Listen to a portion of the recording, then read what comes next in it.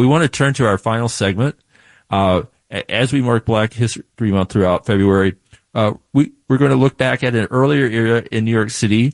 It was a very different world in many ways, but not so different in others. The year was 1741. New York City had a population of 11,000 people, mostly below what we would now call Canal Street in Lower Manhattan. About 1/6 of those people were enslaved. That winter, there was a spate of arsons and burglary, in many cases targeting the property of some of the wealthier New Yorkers of that era.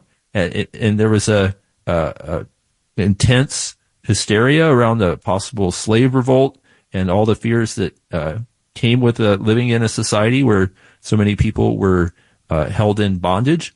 And our next guest is Russel Neufeld. He is a longtime attorney here in New York who fought the death penalty for many years when that was an issue in New York.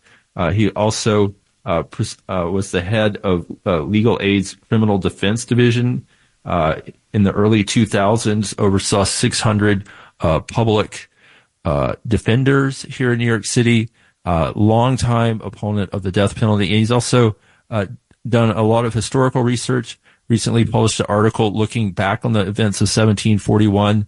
We have an article in our new issue of the paper that our reporter Ted Ham drew on Russell's work. Russel Neufeld, welcome to WBAI Radio. Thanks for having me. Yes, thank you.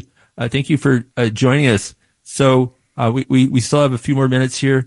Can you kind of quickly depict the world of 1741 and what happened as this hysteria built in the city about the prospects of a slave revolt? Sure. The New York City in 1741 had a large slave population. Probably about 20% of the population were enslaved people. And there were also a significant number, a small number, of free black people in the city. And there were a small number of slave owners. They were the wealthiest people in the city. And the city ran a lot on the labor of slaves, indentured servants, and poor white people who were mostly Welsh. The slave owners were overwhelmingly English, Dutch, and there were two Jewish slave owners whose slaves were picked up in this slave conspiracy prosecution. But I think it's important to note that it wasn't just that there was a hysteria about a potential slave revolt, that a lot of the people in New York City, a lot of the white people, both leading people and, plain folks, didn't believe that there was a slave revolt.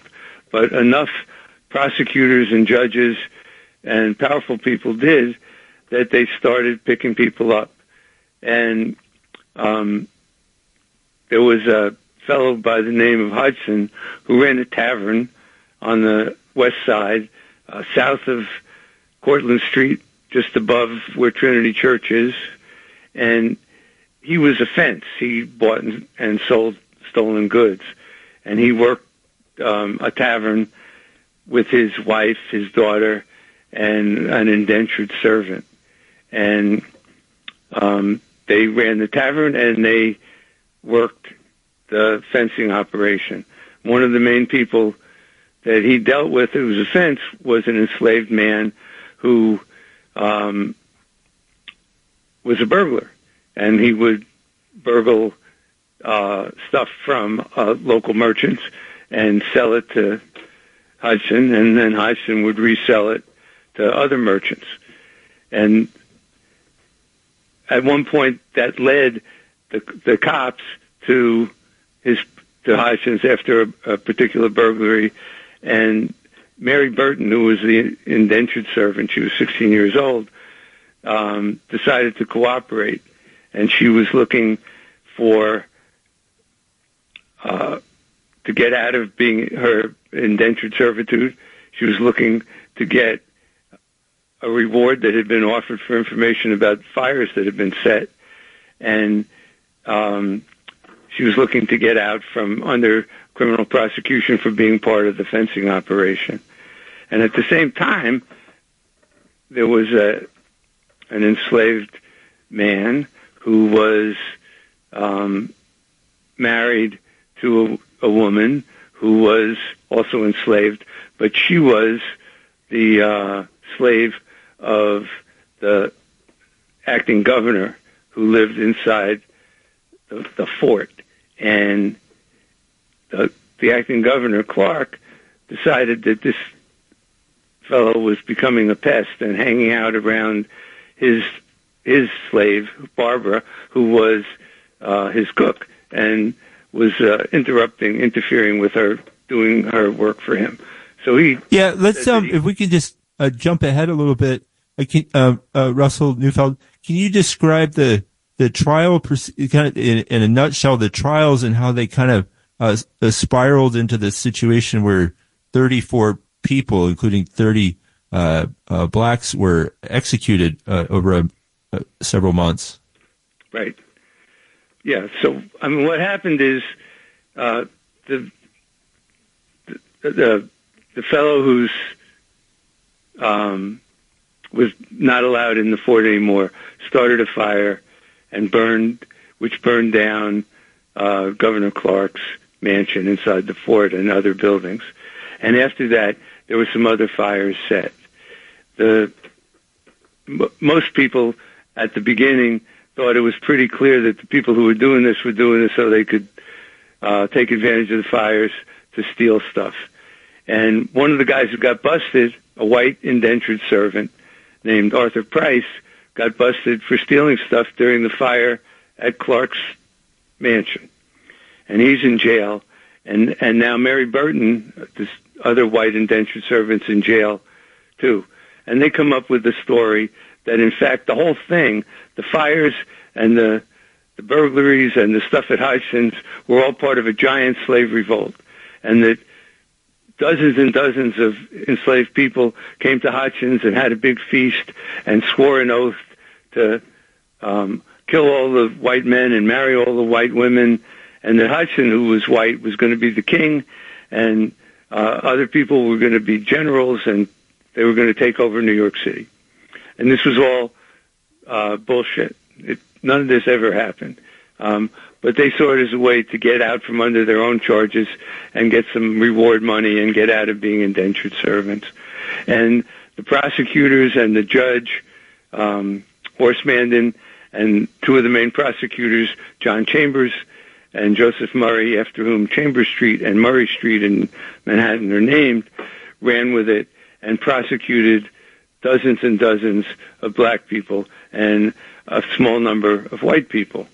They prosecuted they'd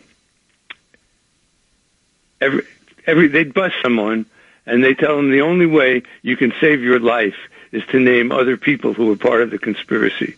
So people would just start naming other people to save their lives, and then those people would get busted, and they would do the same thing. And each time, well, it's not that different than today. No, it's not. So each time they name somebody, they'd bring that new person to Mary Burton, and she'd say, "Oh yeah, that guy was at the feast. That guy took the oath. That guy's part of the plot." And who would, and so relate this to why, I was very shocked when I found out who the judges were, why their names were so familiar to me. The prosecutors. And the lawyers. Chambers. And lawyers. Yeah. Sorry, the prosecutors, pardon me. Yep. And Judge Horst Mandan, who was the main judge who dealt with this, and the chief judge at the time, Judge Delancey, after whom Delancey Street is named, also decided that the Pope had to be involved in this because, they couldn't believe that a bunch of enslaved people would figure this stuff out on their own, and they must have been put up to it by someone. They busted a white guy who was a teacher of Greek and Latin, because Latin is the language of the Roman Catholic Church. And at that time in New York, it was a capital offense to be a Jesuit priest. So they charged him both with being behind the plot and being a Jesuit priest so he could get killed twice. And in fact, he wasn't a Jesuit priest. He was a dissident Episcopal minister, but they didn't care about that. They really didn't care about anything. They disregarded any defense witnesses, and this is in a situation where there were no defense attorneys. There was a judge who was a prosecutor himself, and then there were the prosecutors, and then there were, enslaved people and a bunch of white people, and no defense attorneys at all for anybody. And they wound up burning 13 black people at the stake. They hanged 17 black people, and they hanged 4 white people. They hanged Hudson, his wife. Right. Russel Neufeld, we're going to have to wrap up here very shortly. I know, in addition, you're calling for everything from the names of the streets for Chambers and Murray to be changed, or at least historical plaques to be affixed there. You want them to be posthumously disbarred, also reparations for the descendants of the falsely convicted and executed individuals. We want to continue to follow this story. We encourage everybody to pick up a copy of The Independent. It has more about this shocking event from an earlier era in New York history. Russel Neufeld, again, thank you for joining us on WBAI.